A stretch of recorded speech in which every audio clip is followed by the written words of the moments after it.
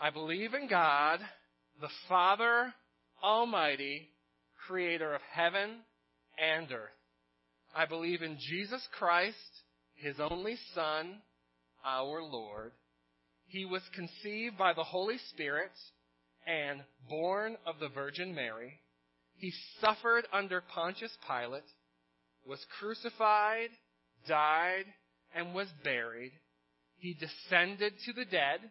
On the third day, he rose from the dead.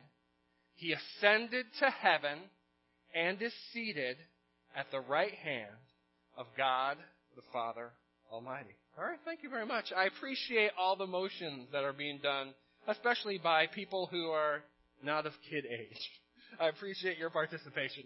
So normally this is where I hand it off to the person who's speaking this morning, but that just so happens to be me, and so I'll hand it off to myself. If you were a football fan and you watched the playoffs last year, you might have followed the San Francisco 49ers. And early on in the year, their starting quarterback got injured, and so then they brought in their backup quarterback.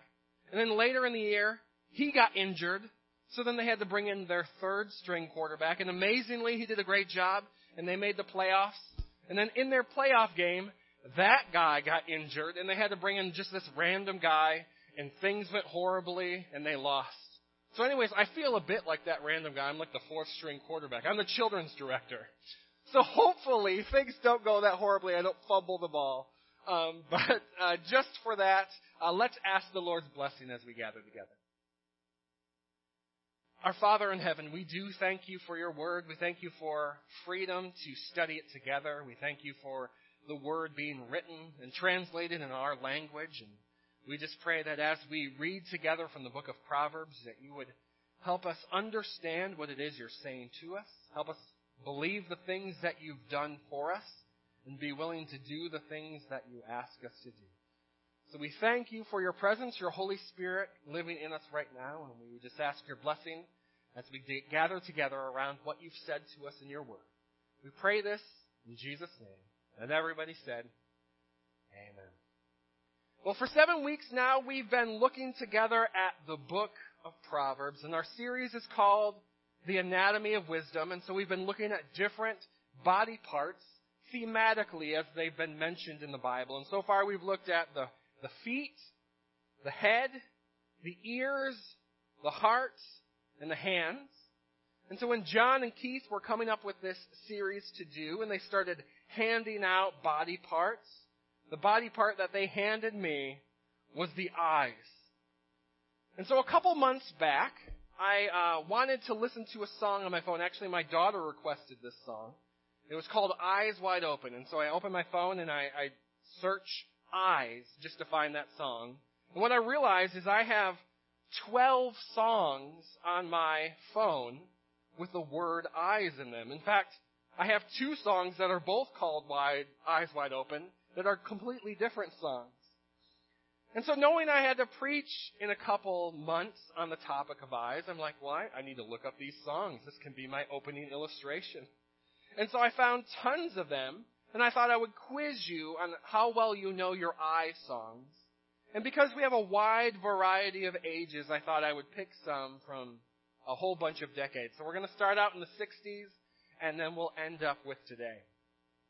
So, in the 1960s, Frankie Valli and the Four Seasons sang, and I'm going to say the first part, we'll see if you can fill this in. You're just too good to be true. Very good. Can't take my eyes off of you. Now, we'll forward to the 70s here, and we got the Eagles, and they're letting us know that you can't hide your lion eyes, and it goes on to say your smile is a thin disguise. Thought by now you'd realize there ain't no way to hide your lion eyes. Well, speaking of disguising eyes, we're going to move on to the 80s with Eric Carmen, who said, one look at you, and I can't disguise I've got hungry eyes. All right, we're getting fewer and fewer people as we get along here. Hungry eyes. Now, for you 90s people, there were not a lot of eye songs. In fact, at one point I was so desperate I was going to use the song Cotton Eye Joe. And eventually I found one. So this is a cheesy ballad from Bryan Adams. He says, look into my eyes, you will see just what you mean to me. It's from a song called Everything You Do, I Do It For You, and I hate that song. But it has the word eyes in it. And because I'm 43 and I'm no longer with it, for a modern song with eyes, I had to go to my daughter. And so she directed me to Billie Eilish, who sings this song. Now, I would imagine us older folk aren't going to know this. So you younger people are going to have to talk very loud if you can fill in the blank on this one. And it says, I've been watching you for some time. Can't stop staring at those. Oh, all right. There we go. Ocean eyes. Now, I didn't know that one at all. In fact, on the way to church this morning, that was our playlist in the van. We just played through all these eye songs, which Riley eventually picked up on. But there's just something about eyes that make us want to sing. Our eyes have been called the windows to the soul. There's something about staring in someone else's eyes that makes you just feel like you're gazing at that inside essential part of them. So imagine for a moment if I was some sort of sadistic madman and I wanted to do some sort of experiment. So I said, find some random person here. It can't be someone you're married to or related to. And I want you to spend just 60 seconds staring in each other's eyes, not saying a word. Now, I'm not going to make you do that because that sounds so uncomfortable. But why would we not want to do that? Why does that make us cringe thinking about just staring in someone's eyes? Well, because it feels like we're almost gazing at something we shouldn't. That we're looking at some secret that we shouldn't know. You know, we're comfortable staring in the eyes of people we know really well, but some random stranger, if we're locking a gaze, that just feels awkward. In fact, if I walked by and my wife and this guy are just staring at each other, I'm going to be suspicious, right? I'm going to wonder what in the world is going on. But it's not just a cultural thing, this idea of our eyes being the windows to our soul. We see this reflected in the Book of Proverbs. So Proverbs 15:30 says, light in a messenger's eyes brings joy to the heart, and good news gives health to the bones. So when we have good news in our hearts that we want to share, it's mirrored in our eyes. It's incredibly hard to keep our eyes from reflecting what's going on in our hearts. In fact, if you can do that, if you can make sure that your eyes aren't showing what's going on in your heart, they pay you big bucks to do that in Hollywood. So Proverbs 23:26 gives us another example. It says, my son, give me your heart and let your eyes delight in my way. So this verse is an example of something we call synonymous parallelism. So if you want to impress someone at lunch today, you can use that phrase. Synonymous parallelism. It's something you see in Hebrew poetry. It's where you say two things, one after the other, in slightly different ways, but they mean the same idea. And so when it says, let your eyes delight in my ways, is another way of saying, give me your heart.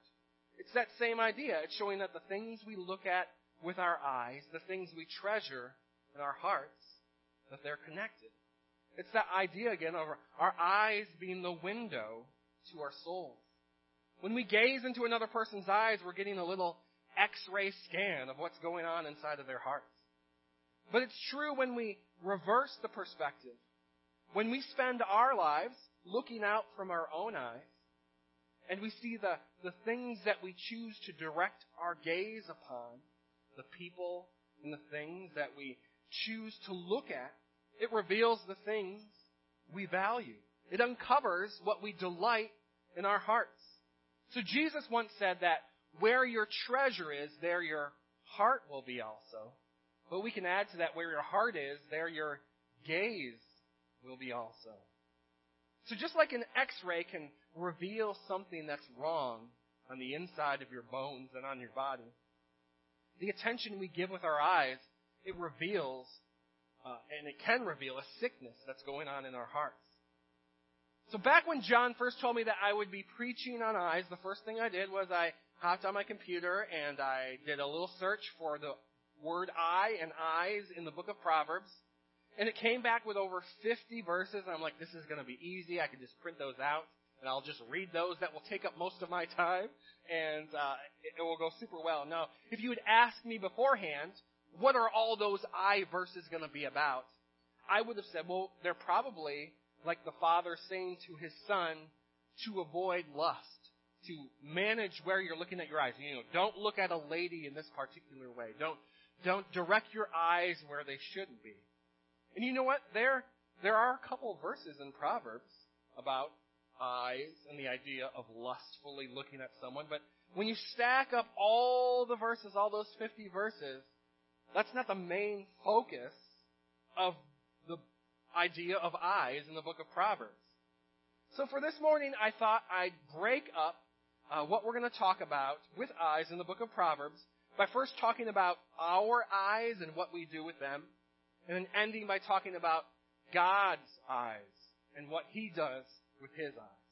So we're going to start with our eyes. And as we begin, I'm just going to read a long section of 9 verses in a row. And it's going to get to the point where you're going to be like, enough already, I get it. But I want you to feel the repetition that I found when I first did that search. So just listen, it's way too many to flip around to. But see if you can feel the same and hear the same thing that I heard. So Proverbs 3:7. Do not be wise in your own eyes. Fear the Lord and shun evil. Proverbs 12:15. The way of the fool is right in his own eyes, but a wise man listens to advice. Proverbs 16:2. All the ways of a man are pure in his own eyes, but the Lord weighs the spirits. Proverbs 21:2. Every way of a man is right in his own eyes, but the Lord weighs the heart. Proverbs 26:5. Answer a fool according to his folly, or he will be wise in his own eyes. Proverbs 26:12. Do you see a person wise in their own eyes? There is more hope for a fool than for them. Proverbs 26:16. A sluggard is wiser in his own eyes than 7 people who answer discreetly. Proverbs 28:11. The rich are wise in their own eyes. One who is poor and discerning sees how deluded they are. And finally, Proverbs 30:12. Those who are pure in their own eyes and yet are not cleansed of your fellow.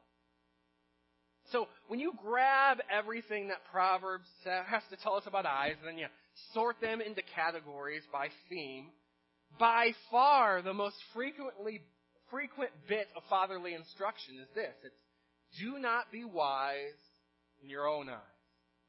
Do not be wise in your own eyes.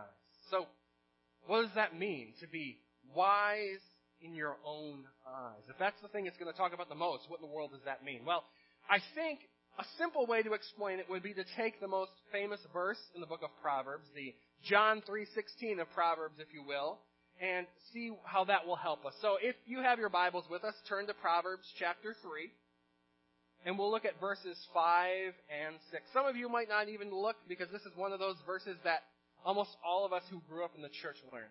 The book of Proverbs, chapter 3, verses 5 and 6. And because I'm the children's minister, I need to give you the helpful way to find that book. The easiest way to find Proverbs is you open your Bible right to the middle. That's usually the book of Psalms.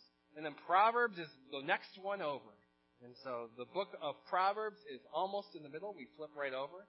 Chapter 3, verses 5 and 6. So we're just going to read it first, and then we're going to look at it through the eyes of someone who is wise in their own eyes. So it says this: Trust in the Lord with all your heart, and lean not on your own understanding. In all your ways submit to Him, and He will make your paths straight. Now, we've mentioned that several times in this series so far, and I just read that verse from the NIV.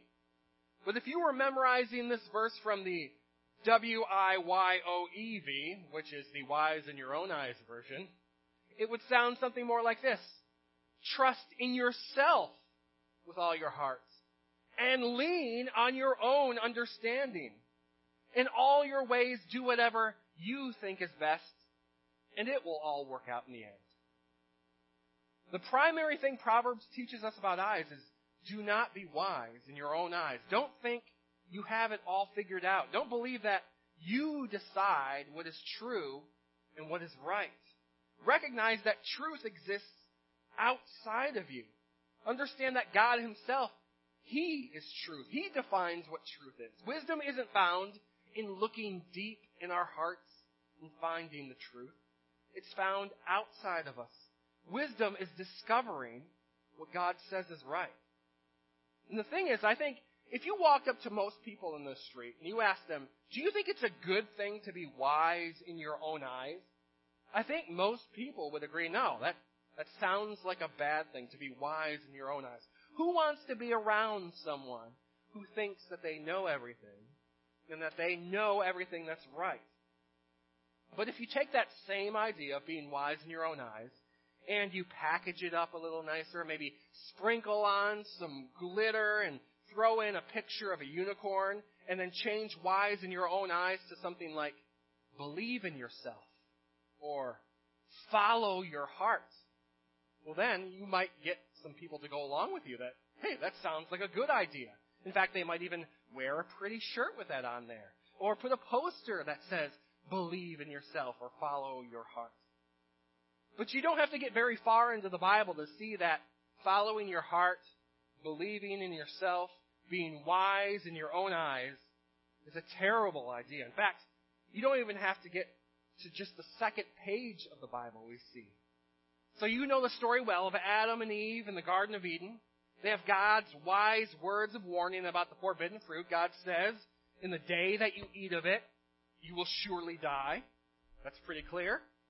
But then, what happens? Genesis 3:6 tells us, when the woman saw that the fruit of the tree was good for food and pleasing to the eye and also desirable for gaining wisdom, she took some and she ate it.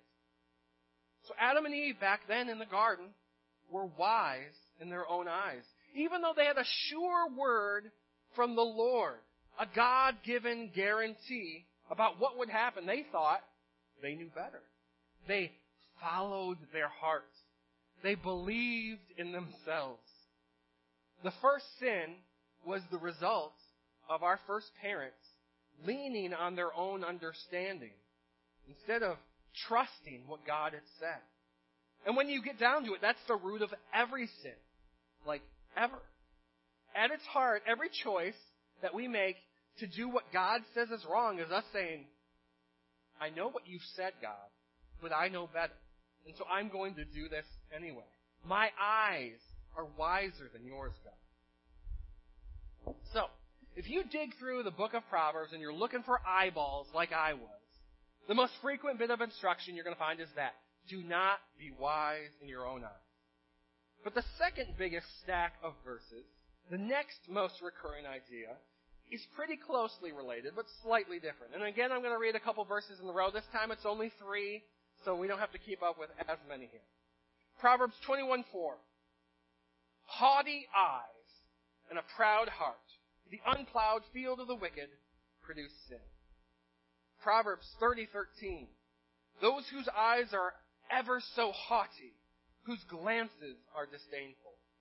And then Proverbs 6:16 through 19.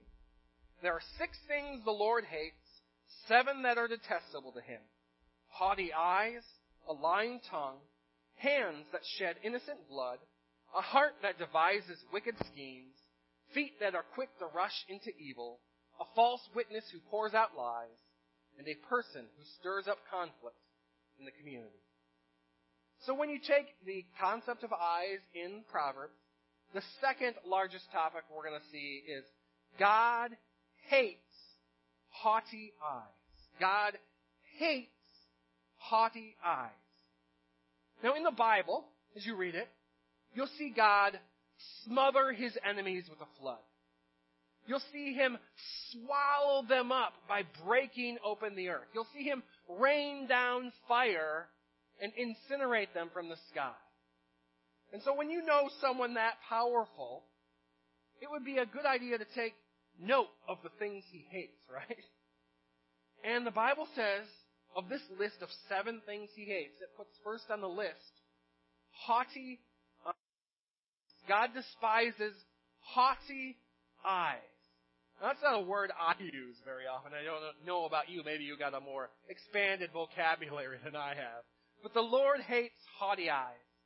And that word in Hebrew is often used for things that are lifted up, that are raised up high, that are exalted. And so if you think of Moses taking his staff and holding it up to part that Red Sea, we see the idea here of what haughty eyes are like. They are eyes that are lifted up high, so proud of themselves, eyes that look down on the world around them. They are proud eyes. So if being wise in your own eyes means thinking that you know better than God, then having haughty eyes means thinking that you're better than everyone else around you. Haughty eyes see the world as revolving around them. They are the main character, not just of their own lives, but of everyone's lives.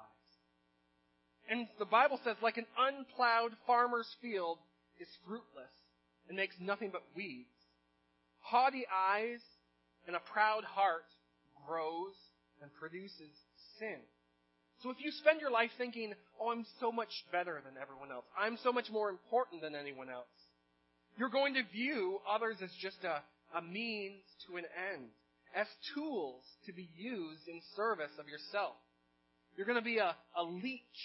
You're going to be a vampire. You're going to be always taking and never giving. But why, out of all these possible sins God could have picked when He put that list of 7 that He hates, why would He put haughty eyes on the list, and why would He put them first? Well, think back to the 2 great commandments. Not the 10 commandments, but the 2 great commandments. Those commands that summarize all of those other commandments. And Jesus told us they are, love the Lord your God with all your heart, soul, mind, and strength. That's the first.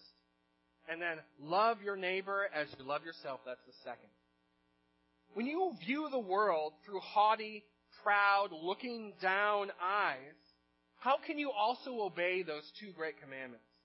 If you see yourself as the main character of history, how are you going to give all your heart to God, who is the main character of all history? And if we're always out for ourselves, if we're seeing how others can serve us, when are we ever going to love our neighbors? When are we ever going to give to them without expecting something in return? You see, God created us to give glory to Him. He created us to find our greatest treasure, our number one delight and purpose in Him. And so it makes sense that He would hate haughty eyes, that turns all that created purpose around. Haughty eyes don't seek to give glory to God, but to give glory to themselves. So we shouldn't be wise in our own eyes. That's our first thing we learned. And God hates haughty eyes. That's the second. But before we move on to God's eyes, I thought there was one more thing that we could focus on as we look at our own eyes. And so Proverbs 4:25 through 27 says, let your eyes look straight ahead. Fix your gaze directly before you. Give careful thought to the paths for your feet, and be steadfast in all your ways. Do not turn to the right or the left. Keep your foot from evil. And then Proverbs 17:24. A discerning person keeps wisdom in view, but a fool's eyes wander to the ends of the earth. So the third thing that Proverbs encourages us to do with our eyes is to keep our eyes on the prize. Keep your eyes on the prize.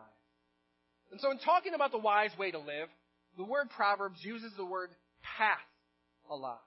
And so the way of the wise is a walk down a particular path towards a particular destination. And as we walk down that path, it's easy to look off to our left or look to our right, and we'll notice all sorts of foolish shenanigans going on around us. And sometimes those shenanigans look pretty fun. It might make us question that the path that we're on, if it's actually the right one. If we're missing out on the pleasures and the treasures to our right and our left, perhaps we're headed in the wrong direction. But Proverbs 4 tells us, let your eyes look straight ahead of you. Fix your gaze directly before you. Give careful thought to your feet, and be steadfast in all your ways. Don't turn to the right or to the left. Keep your foot from evil. Now a fool, their eyes are all over the place. They're wandering to and fro. Oh, that path looks nice. I should try that for a bit. Let's see where that one leads. Fools jump from path to path. Their eyes, as it says in the Bible, wander to the ends of the earth. They don't know where they're headed. They have no idea where they're going. They're rudderless boats that are just being tossed in the waves back and forth. And in the end, they're going to end up where they don't want to go. But the eyes of the wise remain on that prize. They follow the path set before them by God's word. They walk in the way of righteousness. They realize that all these attractions and distractions on the side of the road are poor substitutes for the eternal pleasure and endless joy that we find only in our Creator. So when it comes to our eyes, there are three things I want you to take home with you this morning. Number one, don't be wise in your own eyes. Trust in the Lord with all your heart and do not lean on your own understanding. Second, God hates haughty and proud eyes. We aren't the main character, and the world does not exist to serve us. And finally, our eyes should be ever on that prize, eternal life in our Father's kingdom. To our left and to our right, we're going to find all sorts of temptations. But these side paths lose their luster when we set them side by side with the prize of God's kingdom. So hopefully, when you go home today, you have a clear understanding of what you should do with your own eyes. But I would be doing you a great disservice if I didn't talk about the other more important pair of eyes that we read about in the Book of Proverbs. And of course, you know what that is. Those are God's eyes. Now, because I'm a children's minister, I need to sometimes explain things that we don't necessarily all explain to adults. But as Scripture tells us, God is a spirit. So when we talk about God's eyes, we don't talk about, God does not have a body like you and I do. So unless we're talking about Jesus, we're not talking about these gigantic eyeballs that are in space and they're swinging left and right and there's planet-sized pupils and infinitely big irises. When we talk about God's eyes, we're not talking about physical eyes. He's not like the Eye of Sauron, if you know the Lord of the Rings. There's not some big, floaty, green fire eye that's looking left and right. But just because God doesn't have physical eyes and ears doesn't mean that He can't see and hear. And so Proverbs 15:3 tells us about God's eyes. It says this: the eyes of the Lord are everywhere, keeping watch on the wicked and the good. And Proverbs 5:21 goes on to explain, for a man's ways are before the eyes of the Lord, and He ponders all His paths. So when it comes to God's eyes this morning, there's just one thing I want you to take home, and that's that God's eyes see everything. God's eyes see everything. So for those of us with physical eyes made up of corneas and retinas and rods and cones, we have a limited field of vision. As much as mom and dad like to claim that they have eyes in the back of their head, we don't. And as much as we can kind of guess what you're doing when we're not looking, you kids get away with all sorts of stuff that we don't see. But that isn't true with our Father in heaven. Not limited by space and size and location. God's eyes see absolutely everything, everywhere, all at once. A couple months back, I was going through the self-checkout at the Meijer just down the street from here. And I was doing some grocery shopping for my family, but I also had to buy a couple things for the kids' ministry. And so I had to do that thing where you scan some things and pay with one card, and then you put them away, then you scan the other things and pay with the other card. And so that's what I did. I scanned all my stuff first, and then I went to press pay now and use my card. And instead of letting me pay, this thing beeps, and it says, items still in cart. And then it shows me this top-down video of my bald head and showing me my cart, that there's a bunch of stuff still in there. And then this lady had to come over, and I had to say, okay, I got to buy some stuff for the church, and I'm using 2 credit cards. But I felt like a thief there for a second. It was kind of a creepy feeling to have evidence that there was this camera that I didn't know about that was watching me the whole time. I hadn't done anything wrong, but I still didn't enjoy knowing that there was some robot in the sky that was looking down and watching my every move, waiting for me to slip up. But while the eyes of Fred Meyer's robots may be watching me every step in that store, there's still lots of places I can go where no one sees the things I do. And yet, that's not really true if we believe the Book of Proverbs. It says, the eyes of the Lord are everywhere, keeping watch on the wicked and the good. It's not just in the checkout line at Meijer that my every move is being watched. It's everywhere. And that's not through some grainy black and white security camera that God sees me either. It's in full color, 3D, captured from every angle. He has the zoomed-in close-up view. He has the wide-angle bird's-eye lens. He sees it all. So is this good news or is this bad news? Well, it depends. Proverbs 15:3 says, the eyes of the Lord are everywhere, keeping watch on the wicked. So we see God is always watching the wicked. God is always watching the wicked. Now, about 5 years ago, I woke up one morning to discover that someone had stolen our minivan. And so Becky was out of town, and so it was just me with the kids, so I got them all ready, and we headed out to the car so we could go to school in the morning.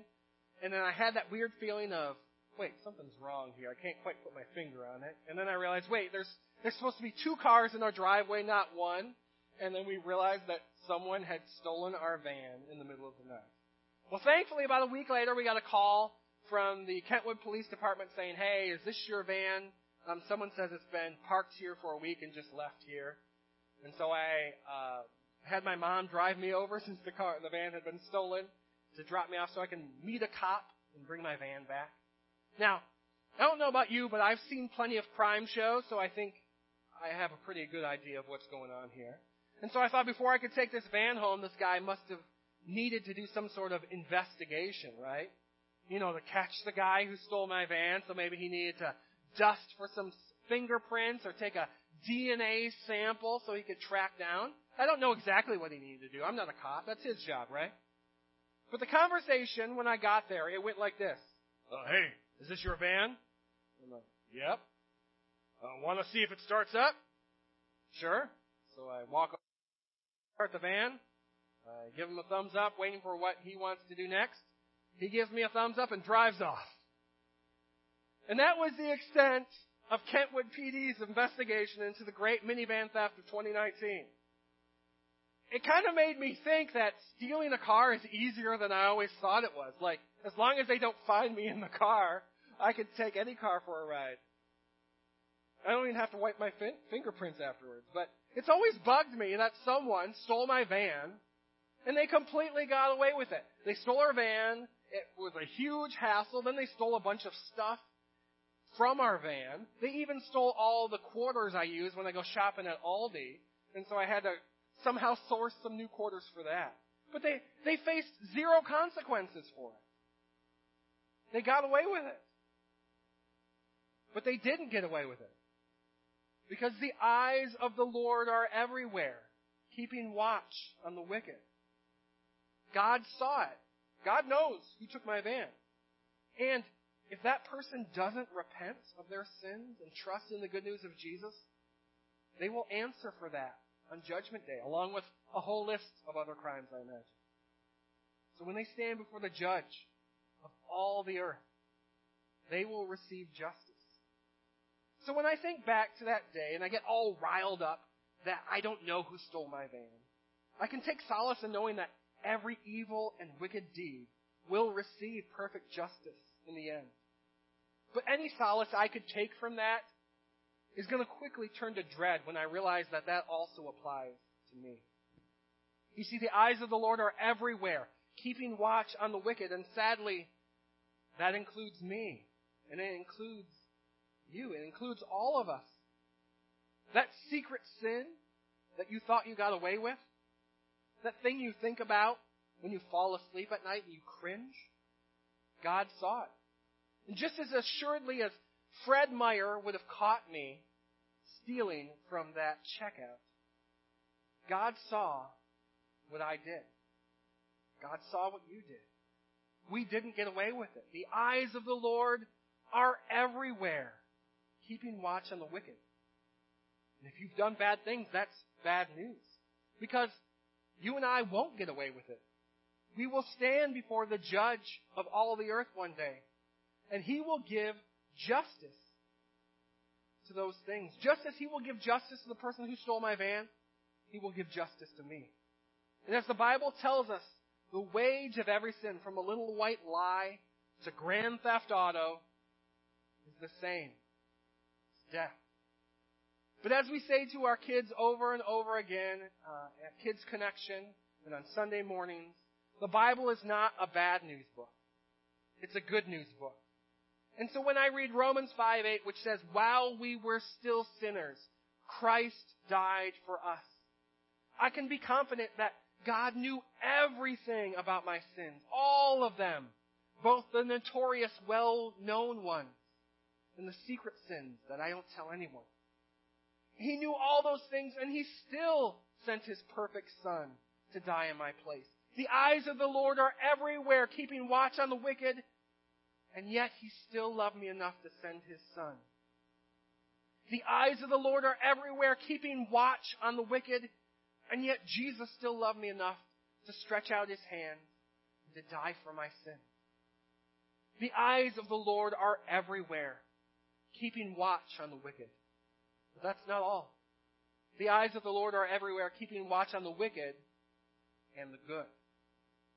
Now, it can be incredibly draining to toil away day after day, doing the right thing when you feel like no one's paying attention, no one's watching.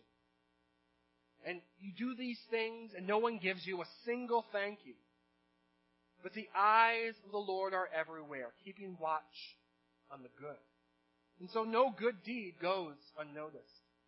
When it's been a long day and you're ready for bed, but you still manage to somehow get those dishes done, God sees you. When your child says something awful to you, and you miraculously respond with grace and patience, God sees you. When you change the 3,000th diaper, God sees you. When you leave a generous tip, God sees you. When you return that shopping cart, God sees you. When I remember to actually put the toilet seat down, God sees me. In 3 John 1:4, John writes, I have no greater joy than to hear that my children are walking in the truth. Just hearing reports of his spiritual children walking in obedience to God's truth brought a huge smile to John's face. But I can guarantee you, just as assuredly as John felt that way about his children, our Father, who sees what is done in secret, is smiling when his children are walking in love, even when no one is there to say thank you. The eyes of the Lord are everywhere, keeping watch on the good. And I'm certain that the mouth of the Lord is smiling when He catches us obeying Him when no one else is watching. So as we wrap things up this morning, let me give you a couple questions to think about. First, if you had a spiritual optometry appointment, if you had to get your eyes tested based on the Book of Proverbs, what would the diagnosis be? Are there situations where you're wise in your own eyes, where you think, I know better than God? Or are you looking at the world through haughty eyes, viewing yourself and everyone else as a means to serve you? Are your eyes on that prize of eternal life, or are they wandering to and fro, distracted by all the things the world offers us? And second, do you live your life as if Proverbs 15:3 is actually true? Do you conduct yourself as if the eyes of the Lord are everywhere, keeping watch on the wicked and the good? Do you say no to secret temptations, even in situations when no human being will ever find out? And are you willing to persist in doing right, even if you never get a thank you in your lifetime? Let's pray together. Our Father in heaven, we do thank you for these themes we see in Scripture and for times when we can take just a whole book and gather what you say on a single topic. And so we thank you for using things like body parts to help us explain how your world works. And so as we think of the eyes that you gave us, of how we perceive our world, how we interact with the things we see, we thank you for the wisdom we can have of what your Book of Proverbs teaches us to do with our eyes. And so may we not be people who are wise in our own eyes, but people who trust in your heart, or trust in the Lord with all of our hearts, and don't lean on our own understanding. May we not look with haughty eyes, but with loving and compassionate and caring eyes, thinking of others as more important than ourselves. May we keep our eyes on the prize of eternal life, nothing that it's not a thing we can earn, but on the righteous life that you call us to do. Because Jesus has done everything to save us, the path that you ask us to walk on, may we not turn to the right or the left, all the things that distract us, but keep our eyes on you. And may we live our lives as if Proverbs 15:3 is the truth. That the eyes of the Lord are everywhere, keeping watch on the wicked and the good. Father, you've seen everything I have ever done, everything I ever will do, and yet you still love me. And Father, you've seen the sins of all of us here this morning, and yet you loved us enough to still send your Son. Jesus knew all these things, and still stretched out his hand to be beaten and scourged and nailed to a cross, to pay a debt he didn't owe, but to save an unlovely people because you loved us so much. So Father, may we, when we view with our eyes, view through the lens of what you've told us and walk our feet along those paths accordingly. We pray all these things in Jesus' name. And everybody said,